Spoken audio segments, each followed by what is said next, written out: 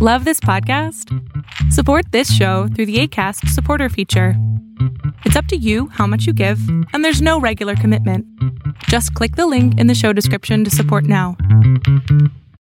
Like the room that Instagram, Facebook, that all of these are, if we were to visualize what the room literally looks like, it would be what's happening. You're standing on a stage in front of 100, 200, 1,000, many thousand people. Like, you have a general idea kind of who's in the audience, but you don't really know them. You're blindfolded because you can't see exactly who you're talking to. And you're making an announcement. And every once in a while you get like a tap on the shoulder of like, that was cool. That was cool. Or maybe for the things on the most extreme, you get a comment being like, yes, that was awesome. Oh my God, thank you. Or you are such a monster. How could you have possibly said this? Like, that's the entire interaction. And so like, what kind of, is that a place where we're going to get up and be like, hey, like, I'm on the stage. Like, this is kind of who I am. Hi. How's everybody doing? This is me. Or is that a place where we're going to perform and try to craft and create a very specific way of being that's going to be liked or going to be approved of?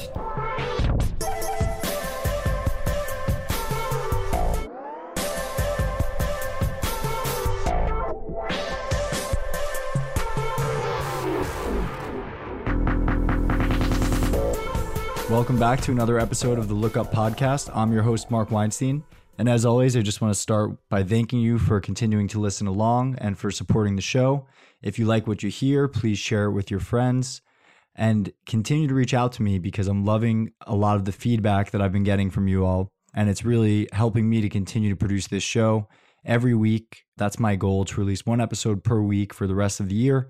Also, I'm working on a 1-month special for the podcast on the criminal justice system. Probably going to change the name of the pod to Locked Up for that month. I've got some incredible guests that have already agreed to come on the show. And it's been another deep exploration of what I believe is a major societal issue. And that's the prison system in the United States. So I hope that you guys will tune in for those episodes. Should be coming out in the next few months. But otherwise, continuing to explore some other issues, specifically, as you know, issues related to our use of technology. And this episode was no exception. I had the opportunity to chat with Max Stossel. Max is a poet, and it's not something that you hear very often these days. But this is both his passion and his full-time work. He's been able to sustain himself doing just that, writing and performing poetry. A number of Max's poems were recorded and then turned into videos. You can find them on YouTube. The videos went viral, specifically one of my favorites called The Panda is Dancing, which highlights the challenges technology poses to our mental health and relationships. Max continues to perform his poetry on his Words That Move tour, and given some of the analogies that he drops in this episode, I think you'll see that he's a master at his craft. Max was recommended to me from a number of past guests, and I was personally eager to speak to him given his role as the head of education at the Center for Humane Technology. The Center for Humane Technology is a foundation that is educating individuals and regulators and creating new resources for all of us to build better relationships with our phones and with our media use. At the Center for Humane Tech, Max works to educate elementary school to high school level students on the importance of digital wellness. And this was an interesting episode because when I entered Max's apartment for the interview, he was in the middle of a writing workshop with his friend Derek Hake, who is also his barber. But as it turns out, Derek is an ordained minister with a lot of beautiful thoughts to share. He stayed to listen to us record the show, and Max and I invited him in to share some of those thoughts with you all, and I was really blown away by what he had to say. Unfortunately, this was the first time that I had 2 guests on the show. My microphone setup is really only made for 2 people, so there may be some sound volume level issues, but hopefully you'll understand why it's important for me to keep Derek's thoughts in there. We discussed Max's path to becoming a poet, his work at the Center for Humane Technology, all of our personal relationship to social media and Instagram. We talked about people who post after Burning Man and what that means. We talked about vulnerability theater in the social media realm and how even the best of intentions can be turned into Frankensteins when we create these avatars of ourselves. And I also was able to discuss Fire Festival in a little more detail than I ever had on one of these episodes. Finally, we close with the importance of setting intention. And, again, it was a long episode, about 2 hours, so I'll stop here. But I hope you enjoy it. If you have any feedback on the show, you can always email me, mark@thelookuppodcast.com. And I look forward to continue to bringing you episodes every week. Thanks.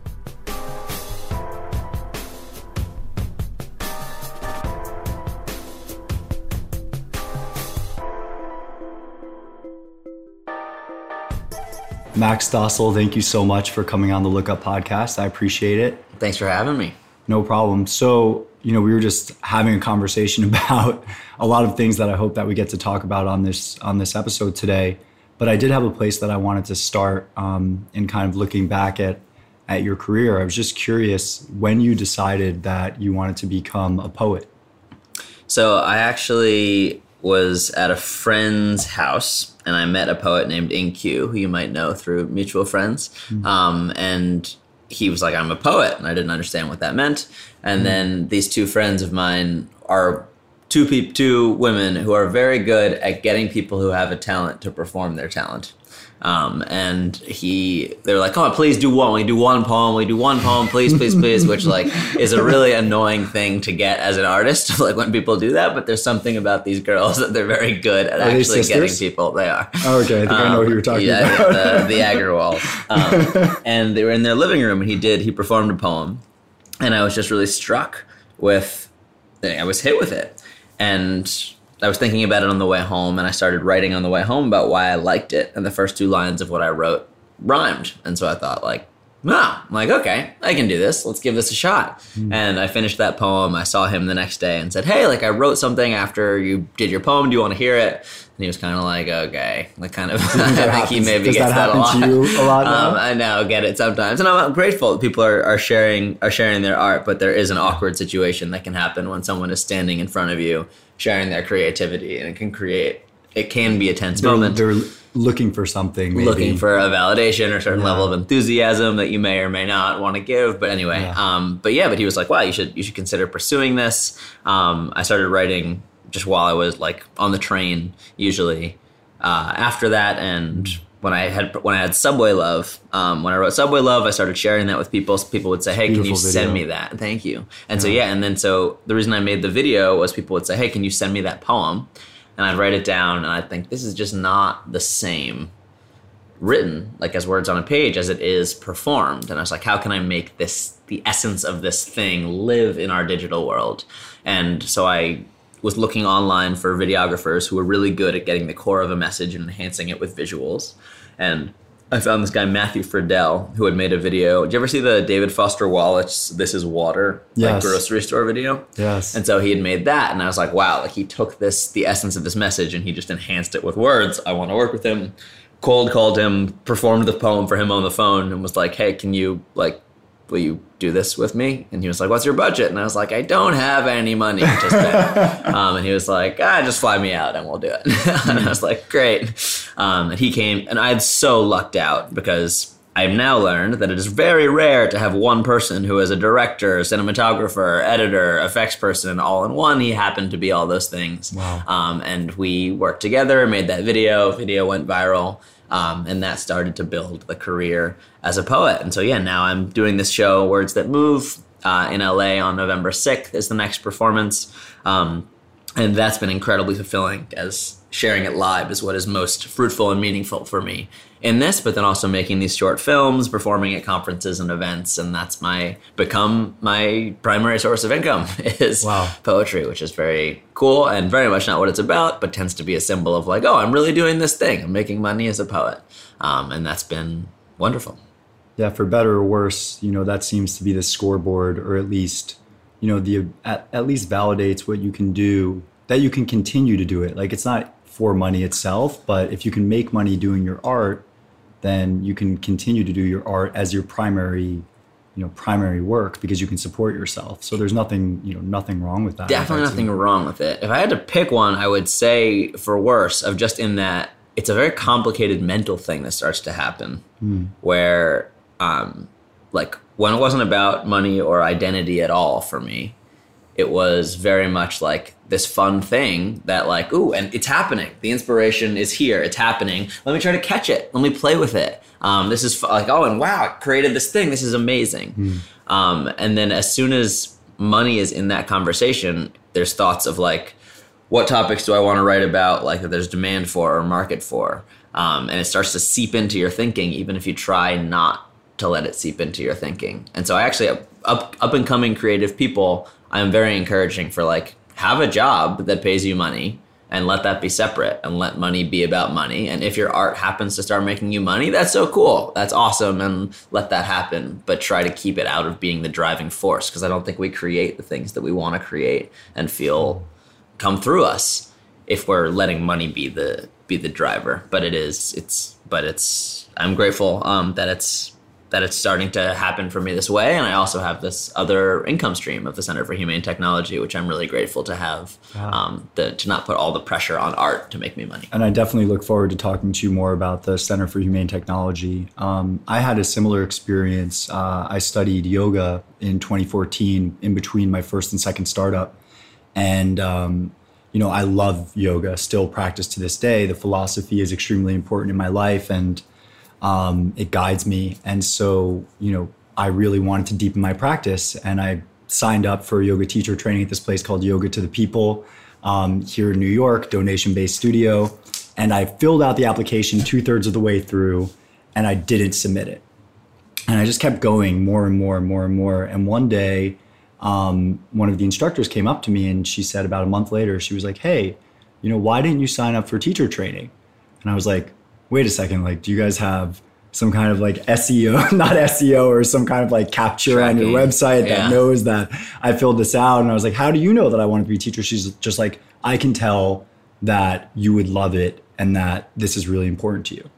And so I went and I became a yoga instructor. I did my 200-hour training over 10 weekends, 20 hours a weekend, which was great in New York, having an excuse not to go out or go to brunch or something like that, having a reason to say no, which doesn't come as naturally to me. And then I became a teacher, and everything changed because, yoga teaching is an art as well, but there's a commercial element to it. And if it becomes your main source of income, then there's kind of things you not have to do, but you're encouraged to do on Instagram, right? To like post certain types of poses that get people interested in you. There's a politics to the studio. And so it resonates completely with me what you're saying about, when something that you love or your art becomes your primary source of income, it also comes with challenges. While it might be perceived to be the dream. And I really think it's a conversation I like having with creative people, because I think there's a narrative in our communities, especially of like, just do what you love, like go, you're going to make money doing what you love. And like, great, maybe. And if that's your path, awesome, go do you. But I think it's really, I don't think it's helpful to the things that we love to try and make them our sources of income when we start that, when we're thinking about it that way from the start. And then it stops becoming what we love. There's some meme that I think is really funny, which is like, it plays on the like, do what you love and you won't work a day in your life meme. And it's like, do what you love, and then you'll spend every day like working forever on the thing that you love, and wait, you just turned your favorite hobby into a job. What are you thinking? It's like just like what I think is sometimes really accurate. And maybe this is just me, but it's very hard for me to not let like where's the market? Am I being successful at this stuff creep in, which is not what the art is about, and is not what makes the best or most creative or most helpful or most healing content or art or stories or work. Is like very rarely that thought. It's helpful to think like to sort of understand the landscape, but I feel like that's not where the good stuff comes from, and it's so easy to let it take over my mind, and I think others too. Yeah, thinking about this podcast as well, I recorded 7 episodes before I launched it, and it was the greatest joy to record those first 7 episodes every time I would leave floating, like, oh, this is the best. And I still leave, conversations like this feeling extremely excited about the people that I get to connect with. However, once it went live, there was still like, oh, I'm checking downloads. I'm questioning if I'm posting, the right snippets, if I'm, making this palatable. And so I hear So you. actually, have you dive into that in previous episodes? No, not really. Because that may be one area I can add value in, just like breaking down moments like that. So like, okay, you release a podcast. Yeah. Then what do? Like, do you just like put it up and then you sit there hitting refresh? Do you like? No. I'm actually for the first 10, I've been good. I haven't checked the analytics more than 3 times since I launched the podcast. But I definitely. Okay, I think that's probably rare. But I definitely look at I do posts on Instagram. So most of the audience, I think, derives through the Instagram platform. And I do a snippet. Oftentimes I'll record video. We're not recording right now because I think it's great to, to see us having a conversation.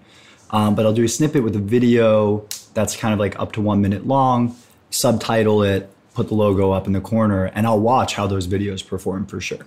Gotcha. And I'll be constantly checking. But and you're constantly checking that. I do check, yeah. Kind of take me through it. What's I'm constantly? Human. I mean, it goes up, and I think as a creator on that platform, you start to understand how a post will perform over time based on how it performs within literally the first minute of having posted it. Right.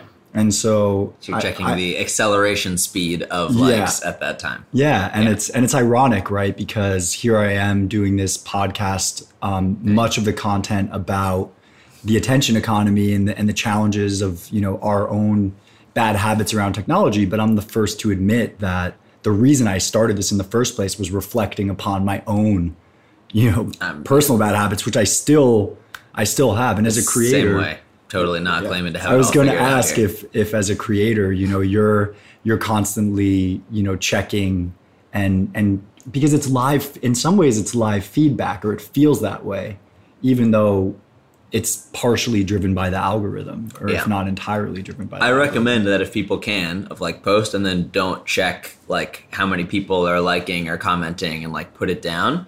I absolutely still get caught up in that. I feel very addicted to the approval, to the love me. Is this what? I thought this was so clever. I thought this was so good. Are people not liking this? Why? What's the rate? Oh, am I not getting double the amount of likes as I have number of minutes of in the followers? That's usually my ratio. What's going on here? I like that. And I'm now I have a new metric to think about. That's me. It will be different for your own thing.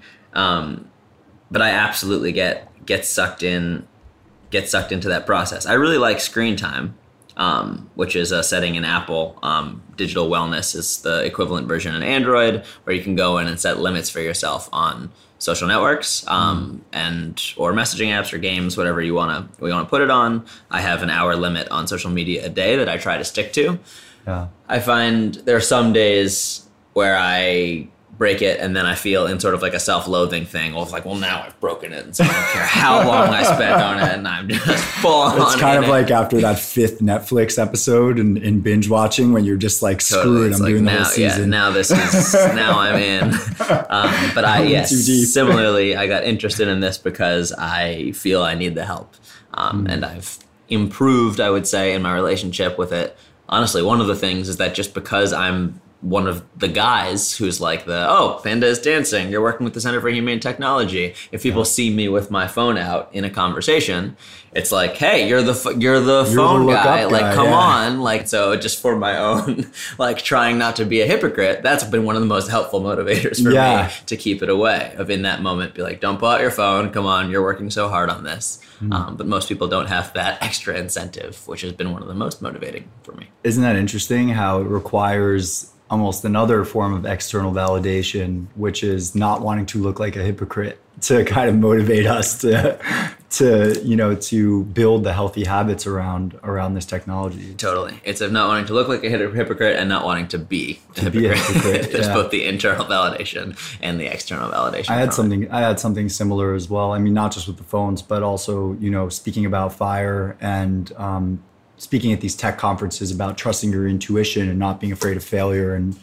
how kind of that led me and motivated me towards working on something like FIRE in the first place, wanting that validation of working on a big project that had a lot of hype around it, and then having failed dramatically, and that being in the public, realizing it's actually not that bad so long as you operate with integrity.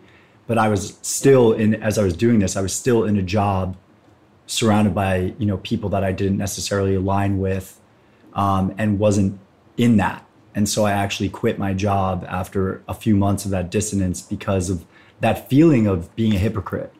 I talked about this on a previous episode with, I think you're also friends with Jesse Israel, about that imposter syndrome that can come. It often comes with artists, mindfulness practitioners. When you're the meditation guy and you're freaking out, it almost feels, it feels like you don't have permission. But at the same time, I think we have to be comfortable with the fact that we're human.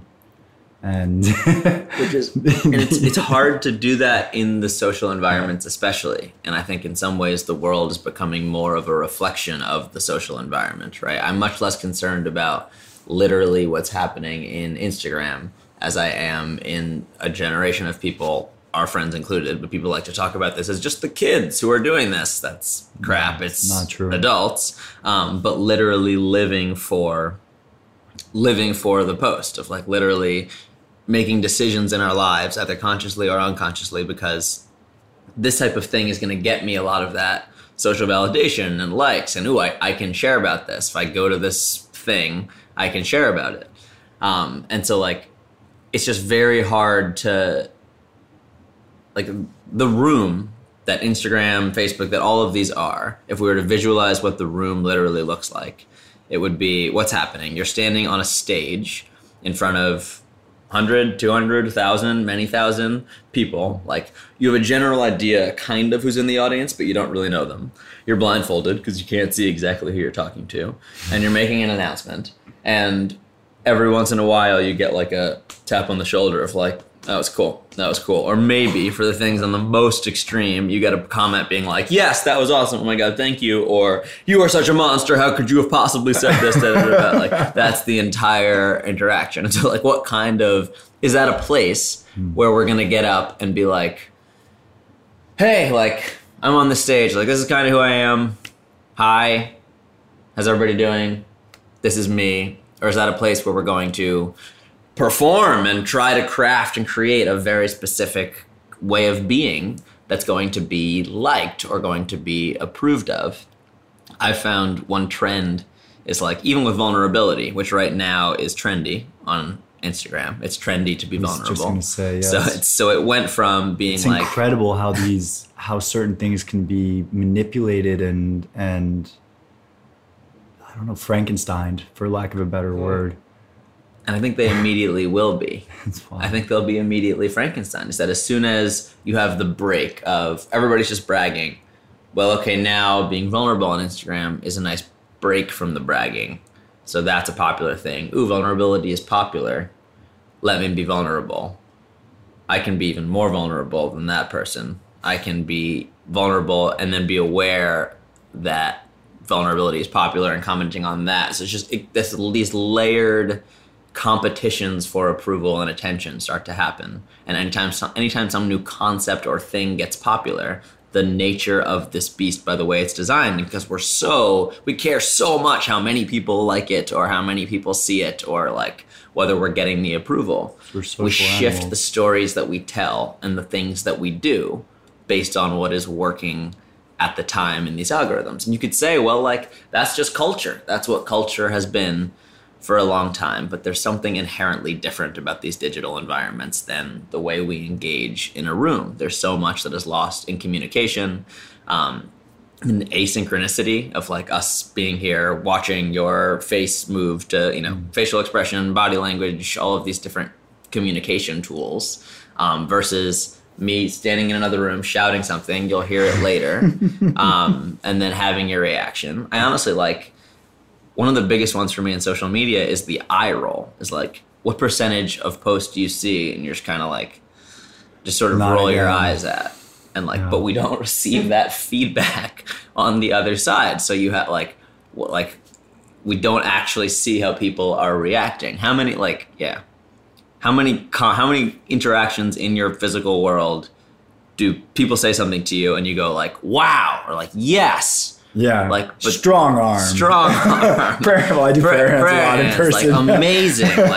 Like how many sentences or expressions create that? But Could you imagine if that was every conversation? That would probably be a good podcast exercise. of literally just emojis back and forth, just in-person emojis. That would probably be a good exercise of like to go a day, like where out in the world you react to things like it's social media. I don't know exactly how it would look, and I'm thinking of this on the fly. I think it'd be fun. Interesting. It'd be fun at least, or it'd be unfun depending on which side of social. If you're talking about Twitter, it'd be really angry. If you're talking about Instagram, it'd probably just be a lot of the yes and and so cute. Praise be. Or something like that. Yeah, it's really interesting, talking about vulnerability theater. And thinking about, I keep on, this topic keeps coming up because the ice bath is just, it's so prevalent all of a sudden. This is the latest. I am not aware of this. I thought you were talking about the ice bucket challenge. Well, the ice bucket challenge, the ice bath is the new ice bucket challenge. I think is it? It's Wim Hof. Popularized a few years ago on that Vice documentary, The Iceman, teaching people how to hang out in ice cold water. Beautiful practice, right? Get over your fear, learn to fight your immediate reaction to an uncomfortable situation, settle your mind, go inwards. Okay. Now it's become, how long can I stay in the ice bucket or the ice bath on Instagram? How calm can I look? It's a part of a fitness regimen. So it's picked up by the fitness influencer community, which is its own community that I'm learning about, which is really interesting. And it's not to throw the ice bath out with the water or whatever the phrase is, but thank you. Because a lot of the fitness, Instagram community, there's a lot of interesting content on there to learn how to take care of yourself. So anyways, but that's the point, just watching these kind of like memes pick up online. And it's very hard to, because there is, with all of this, of course, there's so much good that gets done, of like so many positive messages that get spread. When I'm talking with some colleagues on this, I actually would like for us to use as a benchmark, like how much money is raised on GoFundMe type things for medical causes that people would have otherwise not been able to have life-saving care. Yeah. Like anything that we're doing that might diminish spread of messages like that is worth like really weighing the opportunity cost against it. It's just very hard because something good like, wow, ice bath, here are the health benefits, XYZ. I don't really know what they are, but people seem to really like the Wim Hof stuff. But you put it through this filter of social media, and immediately it highlights certain angles of that. And that's true of everything. The angles of vulnerability that are most visually appealing, most popular. And it becomes this competition in the elements that seem to work on these algorithms. And it's just like, we've all done it. We've all posted something and it hasn't been that popular, and we care. Like why we care? I don't know why we care so much. It hurts. It actually hurts. The non-likes hurt, and so in that way, like it changes and shapes the stories that we choose to tell, which is more and more how we're viewing each other. And I joked that like I was following some friend. Like I noticed that as I'd watch some of my friends' Instagram stories, I'd be like, I just watch these and then I'm like, I don't like my friends. And like I do, like I love my friends, but like I love them when I'm with them. Yeah. And then like I'm just the avatar of my friends just like will give me these reactions. And so I like had to stop watching like a bunch of my friends' social media stuff. And I don't mean that as like a negative reflection on them. It's just, I think, so easy to dive into this game where it's this big miscommunication machine. So you've been to Burning Man a number of times, right? Yeah. And you were part of a community here in New York that often goes to Burning Man. Yeah. What do you think of the Burning Man social media, post Burning Man social media kind of phenomenon? I think it's a good use case for this. And I also now want to acknowledge, because I'm speaking into the internet too, that we're talking about Burning Man. We're talking about the bougiest 1% in all of this, that you even get to go at all. And wow, what an incredible privilege to have that experience, and all super true. And by the way, this is the beauty of this type of content, because we can get a little more nuanced about these things, which is why I think I appreciate a podcast format. Yeah, you can go in more depth. Yeah. Which I thank you for calling that out, because I think that, it is a privilege to be able to go there. For sure. It's both time and money privilege. But so everybody gets back, and then you see all the posts flood in, right? And it's, these were my lessons. These were my takeaways. This is I was so transformed. I was so moved. It was so incredible. It was a real, you know what? Here's what really happened. It was a challenging one. And here were the challenges I faced. And you know what? And I'm being brave, and I'm talking about how this was real, and there were challenges that I faced. Vulnerability. And right. And for either of it, whatever, share what you want to share, do your own thing. I'm really not trying to judge anybody in this. But it's just, there does seem to be this feeling of pressure that we have internally, many of us, to I need to share my experience. And once I'm sharing my experience, well, I want to make it good and meaningful, and this is one of my challenges with social media culture, is that learning takes time. Lessons take time, and every day is not necessarily a transformational experience or magic that happened. And it can be a beautiful lens to look at the world through, that wow, what if it was? What if every day there was this there's just incredibly transformational moments, and it is a miracle that we get to be sitting here at all, and there is so much magic. But there's something about this constant pressure to have an experience that's going to be transformational that takes away from the experience itself. And I did find that for myself at Burning Man this year. And actually I'm sitting here with my friend Hake, who is Derek. Yeah, please join in. Hi. This is the first time having two people in addition to me on the Look Up podcast. I'm really excited. And Derek is someone I looked up to and admire in the way he sees the world and speaks. So I'm very curious to whatever this has sparked. Yes. Well, I'm just glad to be in the room, really, because I'm Max's barber and also an interfaith minister, and I've studied the world's traditions. And you can't be on a cell phone or a computer and cut somebody's hair. And I'm on zero social media. In my vector of influence, I've had so many people that are barbers and colleagues that will Photoshop their work to give them the best possible portfolio of work that they can then put on social media, and that's their platform for people to come and see them, and it's their way of marketing themselves. And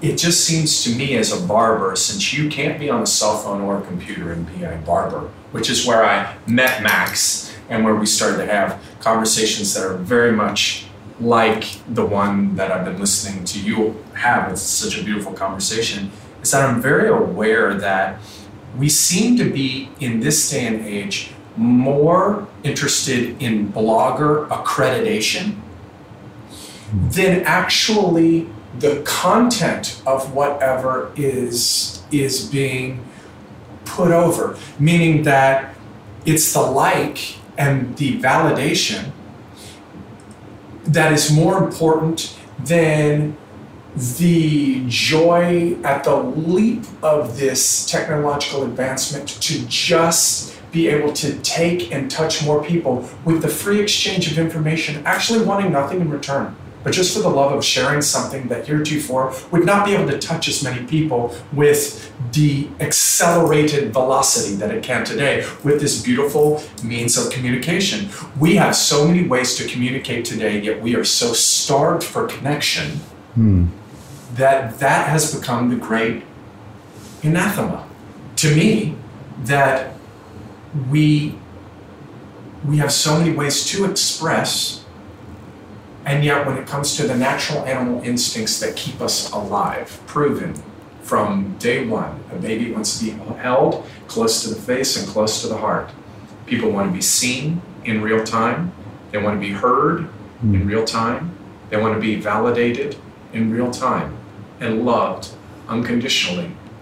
And somehow what we've posted as an idea, an avatar of what we would like the world to think that we look like, we've started to believe that the like or dislike of that avatar is in fact the absolute authentic truth of who we are. And we have forgotten that this technological advancement is a vehicle with which to lovingly give away and receive the free exchange of information. But the minute we let it be our God, our barometer and benchmark as to our own self-worth, then we become more interested in blogger accreditation or validation through something that's very unstable.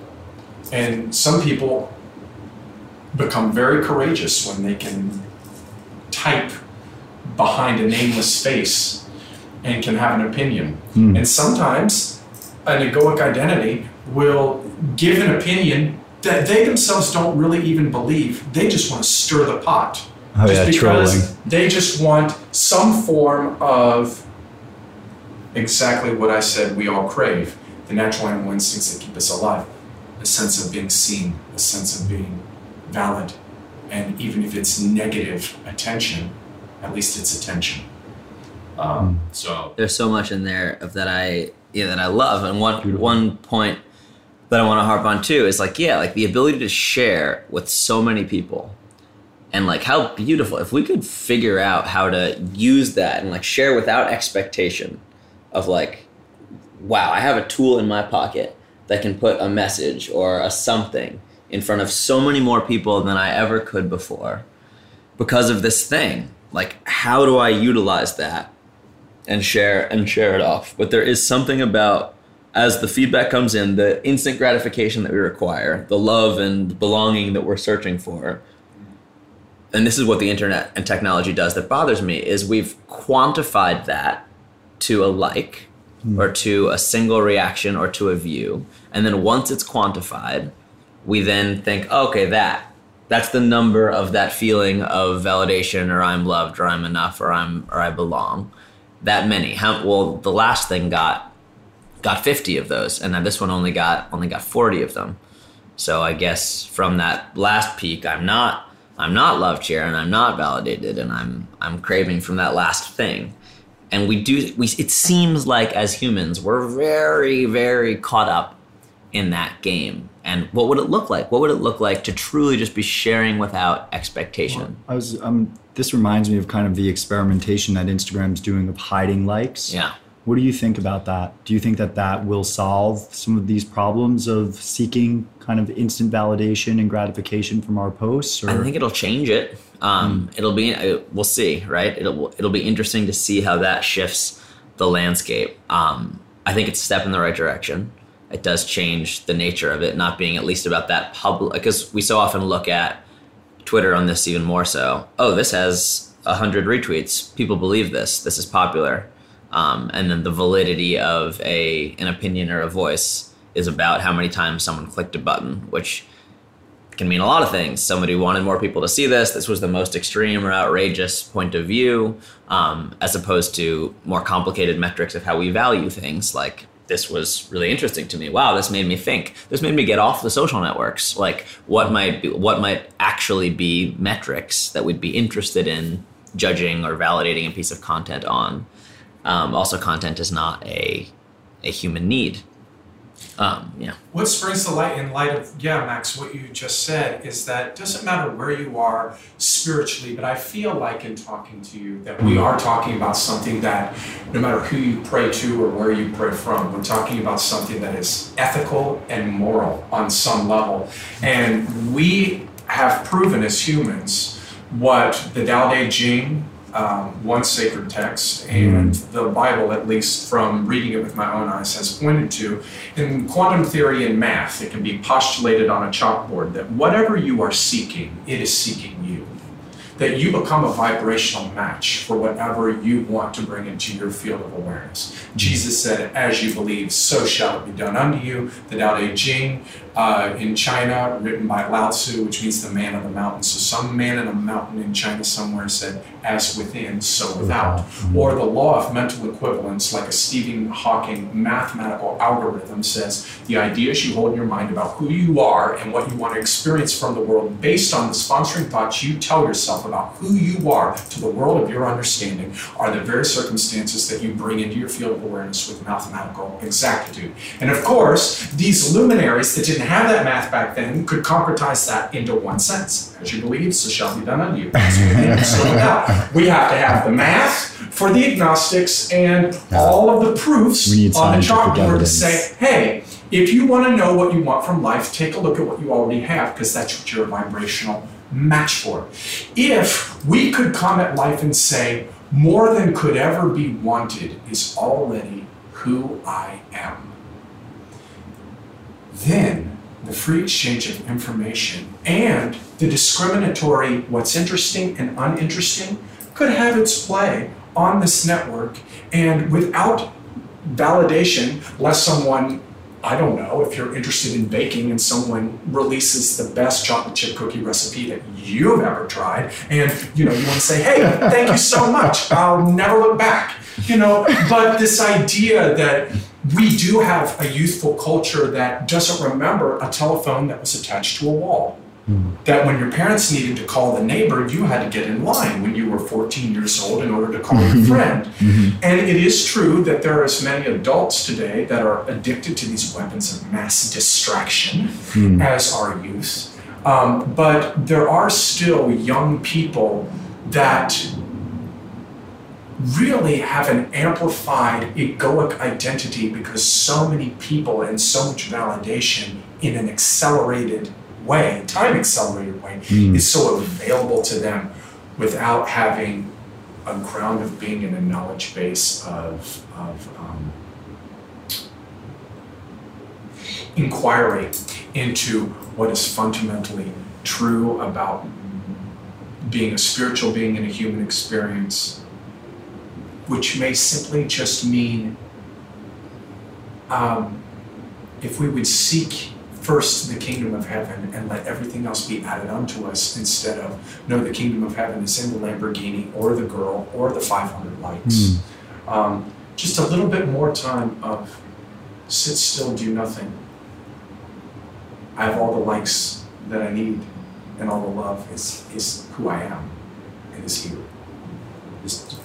Absolutely. That was the beginning of my exploration for all of this. Started in 2017, self-reflecting on my time on the Exumas before Fire Festival. And this is the first episode I think I've really talked about fire, which is interesting. And I looked back at my time there, and I was reflecting on how fire presented this avatar of an experience that they hadn't really created. But the problem with events, if you want to fake it, you have to make it. So it's not fake it till you make it. You actually have to create that which you present, because people will experience it. And so people got there and realized not only was this not what I was promised, but it's actually an absolute disaster.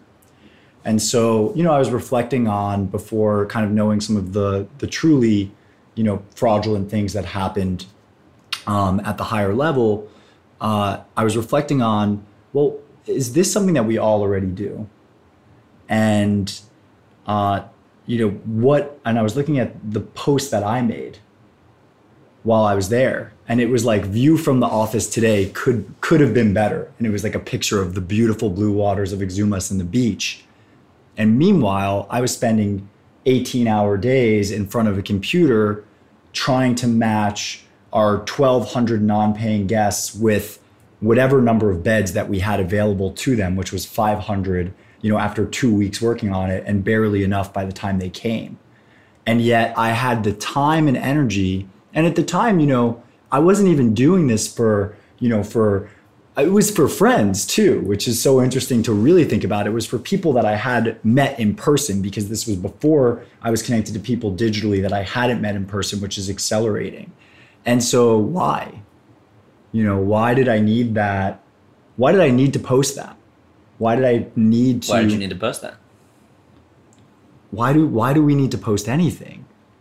I think it's a helpful question. And the why did I post this? Looking through your own Instagram feeds and going back and thinking like, why did I post that? And as you're scrolling, like looking at different feeds and be like, why did that person really post that? I think is a really helpful exercise. It is, yeah, go ahead. I was just gonna say, I think about, Derek, what you were saying. I think the reason why I bring this up is because when I think about Lao Tzu and as within, so without, and what we use as a tool to measure quote unquote success on these social platforms, the validation through the number of likes or views or whatever. Yes. If we think about the why, the intention behind what we're presenting online, that's the within. So why am I doing this? Like if we create an intention before posting, I'm doing this because XYZ, and this is helping that, not what. I think we often think about, or I have often thought about the what I'm posting. So am I posting something that is going to, get validation? Am I posting something that I think is going to resonate with people that see it? And we got to get brutally honest with ourselves there too, because it's very easy in the social media game to be like, well, I'm posting this because this is inspiring and I'm trying to inspire people. When it's like, okay, cool, maybe it will inspire people. Is that really what's going on the inside there? Like, is that where this came from? Did this come from a desire to inspire, or did this come from, oh, things are kind of rough right now, I've been working a lot, like I'm confused and I'm stressed, maybe if I post something it'll feel good to get the stuff back. And actually Amber Ray does this I really love the way she's using social media. I've been very impressed with her. And she talks about like, where is the urge to share coming from? Is it like, wow, this is something incredible and I need to share this? What a great reason to share something. Versus like, I'm kind of like, I'm searching for something from the outside. Also, sometimes, great, social media can be a tool for that. But like, can we get aligned to, I've had like a really hard time, like my ex just passed away. Meant to say ex like a variable. An ex just passed, passed away. Okay. Yeah, no one that did not happen in my life. Yeah. And like, I really could use some support. Like, just wanted to let the world know here. Like, I'm not really feeling comfortable to reach out specifically. If there is something that you want to like share with me, do with me, please. Like, social media can be an incredible tool for that. What a way to broadcast. And then like, wow, this is so stressful. Get it off my mind. I need help. And I'm out here actively searching. Or like recommendations, things of that nature. It's the middle ground that I feel like messes us up, both internally as posters and as watchers. I think about this often. I think about, because my original response was, we need more honesty on social media. We need more realness on social media. And of course, what you've already brought up is that realness, that honesty turns into its own form of theater. Which is like truth theater or woke theater or vulnerability theater. Yeah, I like that. Right. And it turns into its own monster because of these tools are created in that way that they become, again, Frankenstein. But I think about like, if Instagram existed, 10 years ago, but let's say you couldn't share it. So let's say it's just, whatever, it did exist. It was like Flickr or something before, where you just took photos and you put them on your computer with your Canon camera and they were just yours, but you weren't sharing them with people. So I was like, okay, what would that Instagram feed look like? And, I moved away from the honesty factor because I realized that when I think back to like family videos versus family memories, the family videos are all like playing by the pool, hanging out on vacation, everybody's having fun, we're all together, it's a special occasion. There's no family videos of like Mark storming away from the dinner table and going to cry in his room because his dad made a snarky comment. That's a memory that we're choosing of that moment. Yeah. So my question is like, so then the question is, if I wouldn't share those, if I wouldn't capture those memories strictly for myself to kind of look back on, then how can we expect when there's the addition of social context, people to be presenting, everything, or should we expect, or the whole picture, the real story online? And we never can, right? Like, this is the challenge with communication also, is that like literally anything I put into the box of social media is not going, a very little box, is not going to be an accurate reflection of even the aspect of my life that I'm sharing about. Like, it will be somewhat removed from that. And let alone the whole picture of my life. Are you kidding? You can kind of get a sense of that, like sitting with someone, looking into someone's eyes. Like if they're being like, oh yeah, like this is what's going on for me, work, I'm crushing it. You can maybe like feel or see a sadness, and maybe you can get some of that stuff in a little bit in right. But just, we get very little context of people in these boxes. Ridiculous to think that we're going to have the whole truth, but it's imitating, and it's and this is where, this has been happening forever, but social media is now close enough and frequent enough that we're sharing that it makes it seem as though it might be real. It's like we've gotten close enough that it looks more like reality than it has in the past. I want to go deeper on that. Yeah. I think I moved on from honesty to awareness. And I think it's just super important that we continue to remind each other that what you see on social media is not what you get. That is just the avatar as we described. But I wanted to what you just touched on, I think kind of leads us to your work with the Center for Humane Technology. What proposals are you guys putting forwards, or you lead education there. I think your official title is head of education, but correct me if I'm wrong. And so who are you educating? What are you educating them about?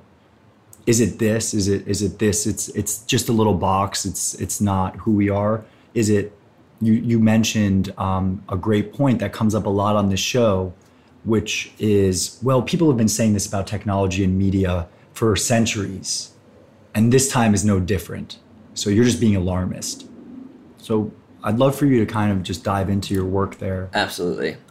So my work with the Center for Humane Technology is, so before doing poetry, I was doing social media for big brands, fell in love with startup world, tried to start out the Instagram for videos before Instagram had video. It was called Ocho. It was gonna be a video platform. And was that like after the Ocho, like it was just 8-second videos. Okay. It was sort of like around the time of Vine and like that sort of space. But we got that a lot, the ESPN, the Ocho thing. Yeah, the ESPN, the Ocho. I don't even know if that was Anchorman. But I think something like that. Dodgeball, I think. Yeah, Dodgeball, the Ocho. But we were told by investors as we were raising money that if we could hold your attention for 2 minutes or longer, then we had a valuable company. So a lot of my decisions on the product were being like, hey, what's going to work at grabbing and holding your attention longer? How many notifications should we send you a day? Oh, if we put these likes and the name of this friend in front of that friend, is that more effective? If we autoplay videos inside of our experience, so people spend a little bit longer on the app. And in doing stuff like that, I started to recognize, hey, there's a difference between my goals and the goals of the people who are using this. Nobody wakes up in the morning and is like, how much time can I spend on this product today? But that is what we're trying to do. And there's just, there was at the time, much less so now, but a philosophy of, well, I'm not making anyone do anything they don't want to do. Like if you're using this, it's because you like using it. But I became more aware in doing that work of that there's some things that just work at like grabbing and holding human attention when you have it in this incredibly engaging environment. And so I met Tristan Harris at that time, who's the leader of this movement. He was Google's former design ethicist, and now decided that outside of Google, he could try to make more change in this industry. And the Center for Humane Technology is about like what they're calling reversing human downgrading. As we upgrade technology, we are downgrading humanity. And human beings, their thesis is human beings are fundamentally vulnerable in certain ways, and how can we design technology that protects these vulnerabilities and enhances the parts of humanity that we love and make it so beautiful to be human and to be alive? And how can we protect from the parts that are manipulatable into areas that we wouldn't want to go towards? My role, and to be honest, like I'm 1 day a week at the Center for Humane Technology, is very part-time, but I I speak at a lot of high schools, middle schools, to parents, teachers, educators about education in the age of distraction. And when I speak to kids or to students, I really see my role as inspiring rebellion. They've been, parents are being like, you're using your phone too much. And I'm coming in there and saying like, hey, technology can be amazing. I just want to let you know that some of this stuff isn't really designed for you, and you are not the customer, but you are the product. And here are some specific ways that is true, and kind of helping them realize that with things like Snapchat streaks or like Instagram, just some of the ways that they might be getting sucked into this in ways they're not trying to be. And so allowing them the sort of free agency to think about, okay, well, I guess, why don't I try for 1 week just deleting social media from my phone with my friends? Because if they do it alone, it just sucks that everybody's on it but them. And then see how that feels. And then I get a bunch of messages from parents being like, I don't know what you said. My kids are deleting social media for the weekend, and they're not sure if they want to put it back on their phone. So thank you for that. Some kids are like, shut up, dude, who's trying to tell me to stop using my phone. There's both of it. But so my work is really about sharing that information, and more recently trying to find the things that work at, helping with some of the gaming addiction, social media addiction, some of the mental health stuff, some of the bullying, trying to find what are the interventions that are working, not just at helping us use our phones less, but at problems that are being created by or exacerbated by this technology. And I'm at the very beginning of that. So you just made a great distinction there, that are being created by versus exacerbated by. So I guess what I want to ask is, is this predominantly a technology problem, or is this a human problem? And I'm going to make this multiple choice. Another problem, or is it structural, kind of societal issue, or all of the above? I mean, I see it as mainly human and societally, but I just feel like social media and technology has poured gas just on all of these things that already existed. It's not necessarily creating a totally new thing, but as Derek was mentioning, it's this has really highlighted how much social media has poured gas on our not enoughness, right? It's if you were to design a product to that would make people feel not enough, and in there, you probably would create something that looked a little bit like Instagram. And so I think this has just poured gas on a lot of the problems. And you talk about why is it different this time, and there are a couple of reasons. And so, when you had your television at home, one, we didn't carry our television at home around with us 24 hours a day, 7 days a week, looking at it 150 times a day with that many pickups. Two is that we didn't have to walk inside of our television to talk to our friends or to do our work. And very often we have to literally go inside of these digital formats to communicate with one another or to do our work. And three is we have go inside of it. We have data carried around data collection. That's 24 hours a day, 24 hours a day, 7 days a week. Yeah, it's collecting data on us. There are 1,000 engineers on the other side of the phone, but not on the television, who are updating it every day based on your own clicks and patterns, and 1,000 people or 1 million people like you's clicks and patterns to try to make it more personally engaging for you. And is this a technology problem? It is highlighting all these things that have existed forever. But I love ice cream. If I carried around ice cream 24 hours a day, 7 days a week, if I had to go inside of ice cream to talk to my friends and to do my work, and if that ice cream were collecting data on me to be more personally delicious based on my habits and timing, I'd probably have an ice cream problem. And so I think it's not just you'd be rolling you down the street. Grocery, isn't it though? But this whole problem is, I or challenge or inquiry and questioning. It's a problem until it's not, and in some ways it's a gift. FaceTime and Skype have completely obliterated the long distance phone call. Totally. Why you would ever want to pay, however many dollars a minute to talk to somebody in Sri Lanka and not see them in real time? If they have Wi-Fi and I have Wi-Fi, then so we'd say it's a great thing. But I chalk this series of questions and inquiry that you've posted, Max, as kind of like being in the grocery store.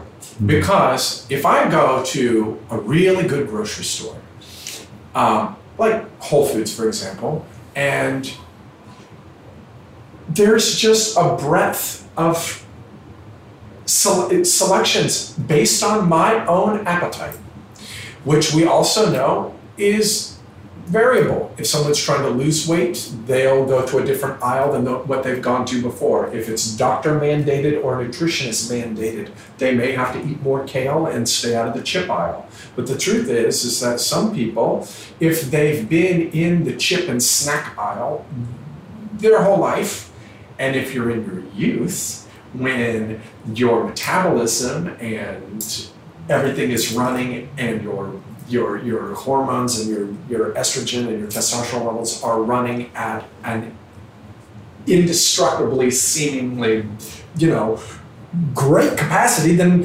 you can, hangovers are not the same when you're 40 as when you're 22. You know what I mean? And so we won't be able to pedal backward and discriminate what people post and don't post on social media. But what we can say is that the more that we technologically place upon the world, the more it asks us to be responsible with how we engage with that thing. So the grocery store is there. What we choose to pick up and put in the basket is totally our free will and free choosing. And as a barber who has no social media at all, I'll just say that I haven't missed it. It's very interesting when somebody shows me something, says, "Hey, what do you think this way?" And it's very interesting to engage with it. But I love, Max, what you're encouraging our youth to do, which is don't do it because it's the high and holy thing. Don't do it because one thing is good and one thing is bad, but just go through the door that's never been gone through before. You who have never experienced a telephone that's been on the wall. Just for a moment, put that thing down. Notice what you notice when you go through the detox and withdrawal of this thing you've been beholden to. Notice what it does to your body, your mind, and who are you that will witness all of the feelings and all the compulsions and thoughts that come calling in the absence of this thing. And do you want to have power over those thoughts and feelings, or are you going to let thoughts and feelings and conditioning be your master?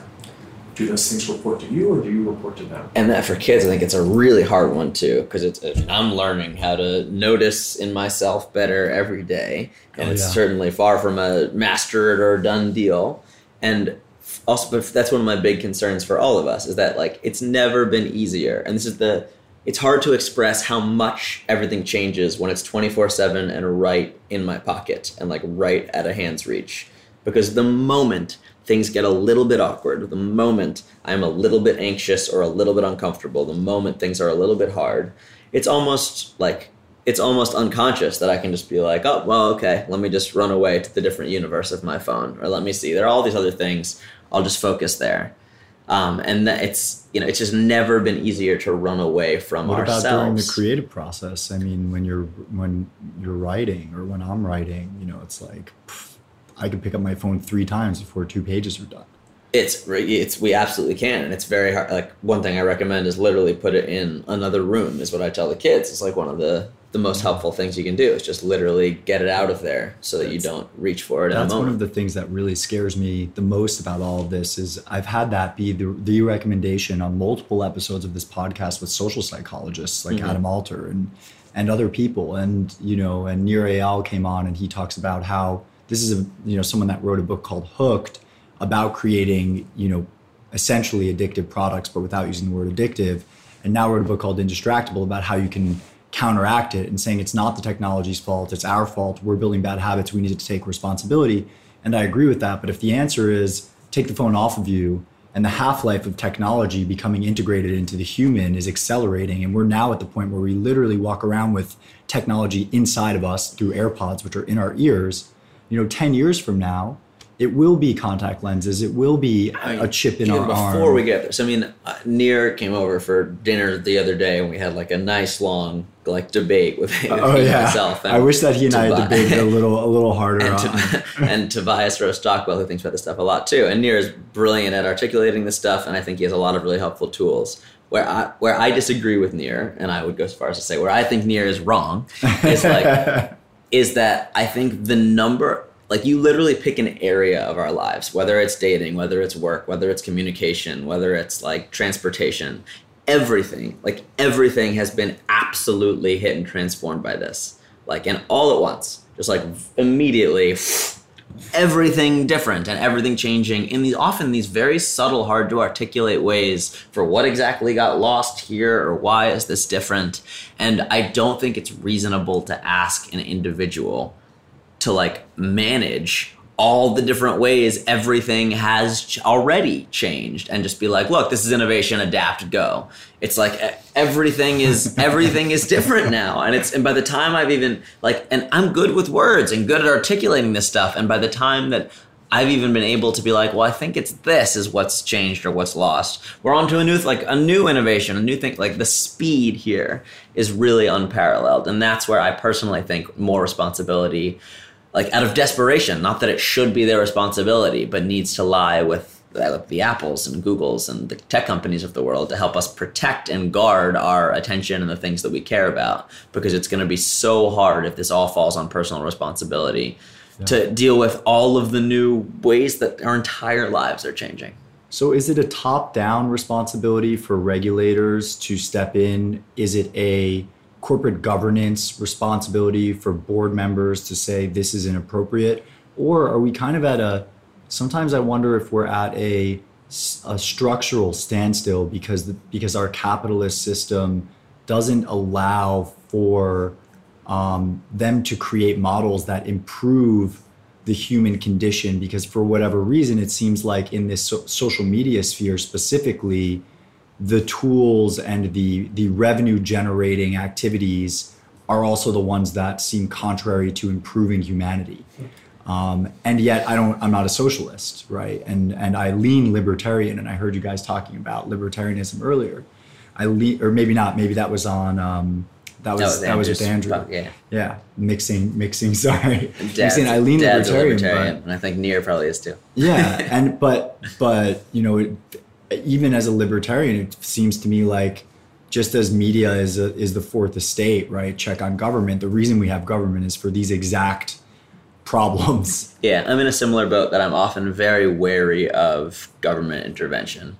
I don't know how this gets helped, or it's got to be at least one pillar of how change happens. So I mean, what is it? How does this change? I think the answer is just yes. It's like it's all of it. We should be very wary of how government gets involved here, because we're then also combining this incredible amount of this power of data and of persuasion with government, the only people who can lock you up and kill you. And so are we super excited to put all of this data and do we want Donald Trump telling us like how Facebook should be run? No, exactly. I think probably not. And if you do love Donald Trump, replace him with like a president who's coming later who you don't Elizabeth want running in charge of Facebook. Right. So it's very dangerous, I think, for how government gets involved in this, and we should be very smart about how that happens. The Center for Humane Technology is thinking about that. Yeah, I was gonna ask that. It's not my area. I have stepped aside from that side. My check that I play on it is to try and play the libertarian role of being like, are you sure? Are they just gonna mess this up worse? Like if they regulate that? Yeah. But I'm not very active in that. That's an important check. In that involvement. I think so too. I'd like more of it. This is a non sequitur, but I've been meaning to ask Derek, I've been meaning to ask you, because your work is extremely personal.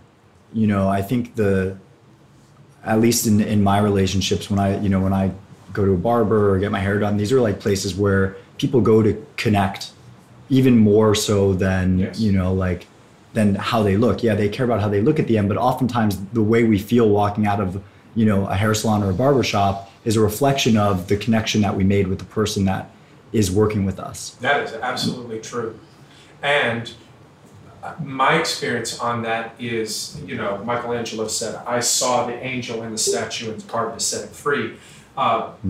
Really, what I do actually is help karmically remove what doesn't belong to them. And you get taking all the woo-woo mystic vernacular out of it, really what you just described is absolutely true, because beauty is a vibration. It is not an end result, because if you put a blue suit on you and me, and my favorite color is blue and you hate blue, and the suit may fit you like a calfskin glove. But if blue reminds you of something from childhood, maybe you can go Freudian on it, and it just elicits something very awful for you, you're not going to feel good.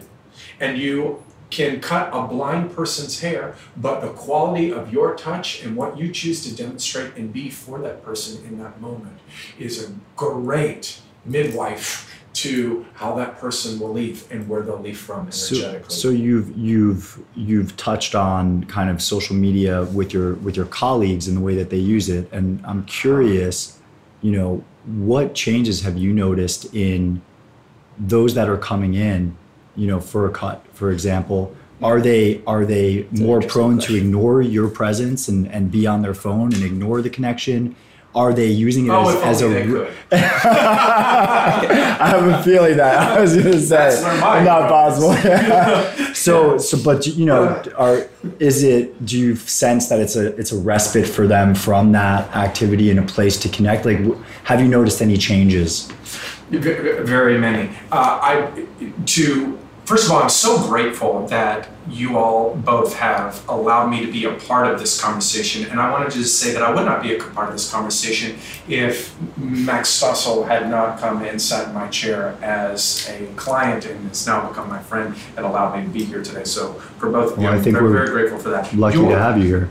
I'm blessed. We were talking before about technology, and I'm going to answer your question.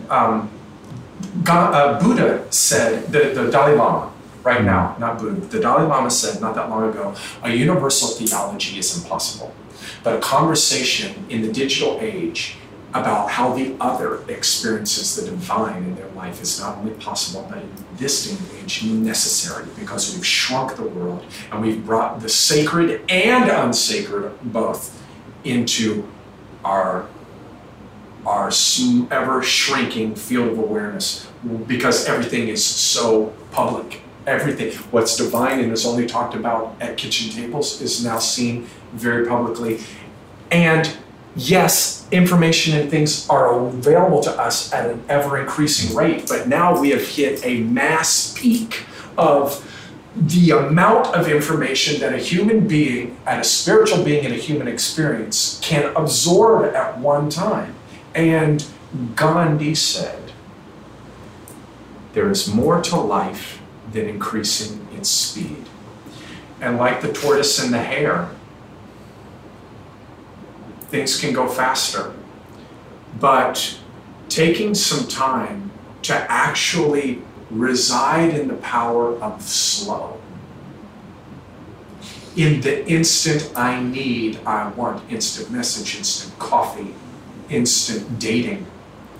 We're gonna have a data scientist from Bumble and Tinder on here soon. Yeah, and it's fun. So what I've noticed is that for that 30 minutes that people are in there getting their hair cut, they're beholden to me in a very submissive way, without me taking advantage of that, actually, because I will take that 30 minutes and we'll have a great conversation, hopefully. And after that 30 minutes is done, I'm under a time restriction, and then they go on and they have their life. And but I, who I've taken a very light diet of social media. If I have one talent in this life, and it has nothing to do with cutting hair, it would be my ability to talk to people on the level of the soul immediately. It doesn't matter who it is. I didn't know that it was a talent when I was 5 years old, but I could go to a ball game and know everybody's name around me and share my Cracker Jacks with everybody. My circle of influence, and know their name very innocently that way.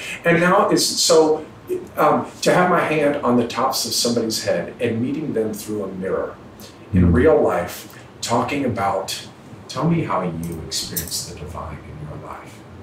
What is interesting is that people stop talking about the likes and the dislikes. And for those that don't even know what that is, they have to at least stop. And through the mirror, there's this great mental gap where the egoic part of them that they've been identified with is so arrested by having nothing to grab at and attach itself to, that they themselves, by catching themselves, by me aiding to catch them off guard from this thing they call them. This is not true, I'm not original to them. I'm not blaming and shaming. I'm simply a living pointer at truth. What is true here? What is here? What is effortless? What is techniqueless? What is not 5 steps to getting to life? How to live your life? No, you are life. You are life itself. You are being breathed. Enlightenment comes with the next breath. No technique. How far is your authentic truth? The one thing social media cannot change is the truth. Because the truth was here before the computer, it was here before the telephone, it was here before the shield and the spear, and before the loincloth. Truth is here. And we, each and every generation, since it is our time to be alive and in a spiritual being and human experience, have our chance to experience through the 5 senses and the 6 senses, if you're open to it, this dynamic expression called life. It seems to me that in this generation, we could use this technology for our betterment if we were interested, as it accelerates in the dualistic opposite world that we live in, the interdualistic play of opposites. We've caffeinated, we've ranted, we've accelerated toward instant. What about slowing down? What about lighter diet? Not because it's a high and holy thing. What about taking just a step back? What is it? And then looking, and what is it really? And to have, as an experiment, a noticing of that, just as Max, you confirmed, some of the parents of these children you're inspiring are going, thank you, I don't know what you did, but my child, without any guarding on from me, is slowing down or turning off their app or turning on. It seems to me that when we awake to what is, with or without a computer or social media or any of these technological advances, which are in the greatest intentions and, to make our lives easier and have a freer, greater expression of things, if we can live without them, then they report to us. We consciously and powerfully pick it up and use it, and then we consciously put it down. We do not report to it, it reports to us. And I think there's a misidentification that we must keep up with this thing in order to have and maintain an egoic, conditioned, man-made self of identity, kind of identity that's not stable. But there must be something here that watches the acceleration of technology, the use of it for moral and amoral purposes, who you are to it, your preferences that come and go with your aging and as you gain wisdom and discernment, your wisdom and discernment that knows what other people's intentions are on social media based on the fact that you know them outside of social media. So you're like, that's what they want the world to think for all those that don't know that person, but I know that person, and whether for better or for worse, we have agreed to take on social media as a way of engaging with the world. But we all know intrinsically somewhere that it's not the absolute dynamic truth of that person or who we really are. And why we want each other to think that it is the thing that needs to be busted, is the balloon that needs to be popped. It's like, okay, we know that it's not the truth. Everybody will have a sad moment when they run out of the room because their dad elicited, as you were saying, like a response that maybe you got hooked in that moment through your conditioning, and that moment that you would rather not remember and not post on social media is no more the truth of who you are than this aggrandized moment of something that you post as a nice memory. Is both your greatest memories of joy and your greatest grief watched from a deeper place. It's still unconditional and doesn't have a whole lot of preferences, but yet there's love. What I'm struck with is Derek goes waxes on his own poetry with don't apologize. It's beautiful. Apologize. That was awesome. We work so hard in our human interaction. I work with Derek like trying to pierce the veil, trying to see through the layer of what we appear to be as opposed to the true self of what we are. And it's almost like there's an equally distant another step forward that we've gone forward, step backward, either with the way we're representing ourselves with technology, which is like similar to as I look at you here from a spiritual sense, like am I looking at the you, or am I looking at a reflection of you, a body? It's almost like we took one more down into social media, and we're that far removed again, and trying to understand each other on a deep level through this prism of chaos is so far removed. And on slowness, which you touched on, to give the most privileged example of all time, this year at Burning Man, I had an electric bike, and I had some friends who were very excited about it, and I noticed very quickly that I was like, this is not for me.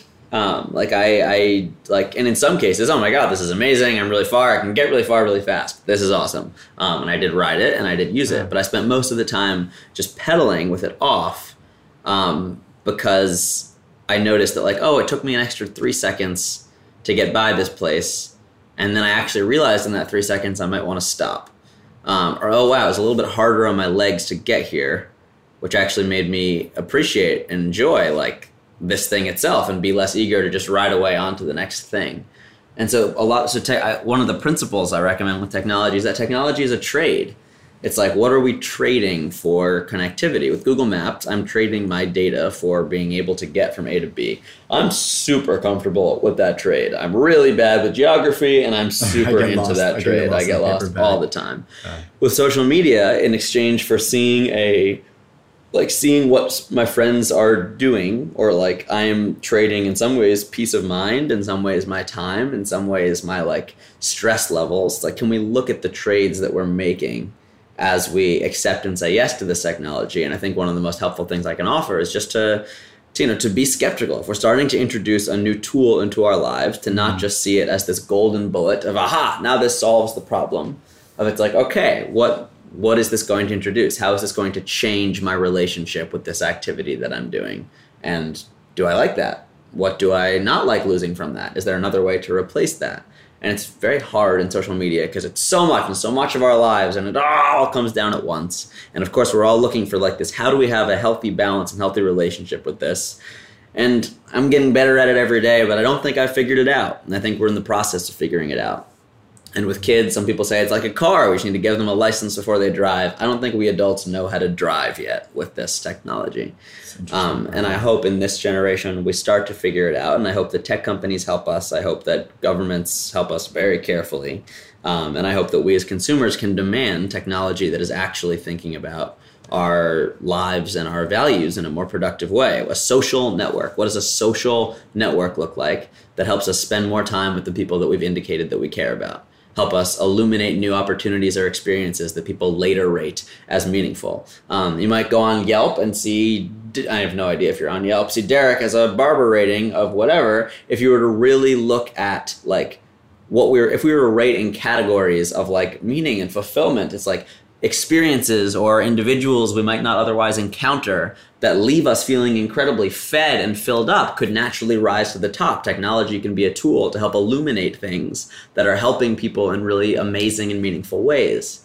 Those things are harder to measure. It's not as simple as I clicked on this, I scrolled on this, I spent 20 minutes watching this thing, as opposed to I spent 20 minutes watching this thing and then I went to sleep and felt crappy in the morning, versus I spent 20 minutes watching this thing and I went out and I made this, and there's a big difference in the type of content and the way that it impacts our lives and ourselves. And I'd love to see technology that actually plays to that. And I would love to see newer companies working and thinking about it in that way. It's very hard. It's very hard to compete with the big guys. So like really, I would love to see Apple protecting our time and lives and attention through that lens.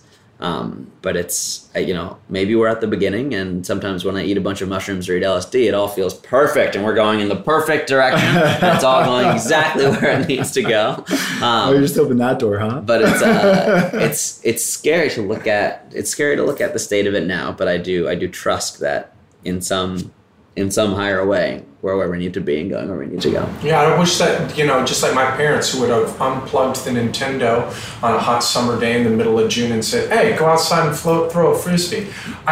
In answer to your question, is it the corporation's job, or is it a trickle-down hierarchy? Whose job is it to decide ethically and morally what the use of these things are? I think, first of all, the adults in the room, who certainly, with children, no matter who your God is, what you pray to or where you pray from, certainly an amount of time devoted to stillness, venerating that by which any of us are here. And then imparting the wisdom of intimacy, real connection with your children, independently of technology, and teaching them through strategically saying, you know what? No more of it. Not this at the kitchen table. Or how about when we go out to a restaurant, how many kids get handed a phone because it's just easier because then they'll behave. It's like, no. Let's teach them a way of engaging. And just like we were as kids, I knew when I went into a restaurant at 8 or 9 years old what the consequences would be if I, didn't comply. And I'm not necessarily saying corporal punishment. But swat your kid. But yeah. Well, what I'm hearing from both of you, I mean, Derek, what I heard from you earlier was, this is an opportunity. This is an opportunity for that duality that you described as we're accelerating with technology. Naval Ravikant said something around the lines of like, we need to develop superhuman powers to create focus, in this age of distraction, basically, something along those lines. And perhaps this technology is a stepping stone towards that stillness, that slowness, because we've kind of reached peak acceleration. We've reached peak, distraction, peak information.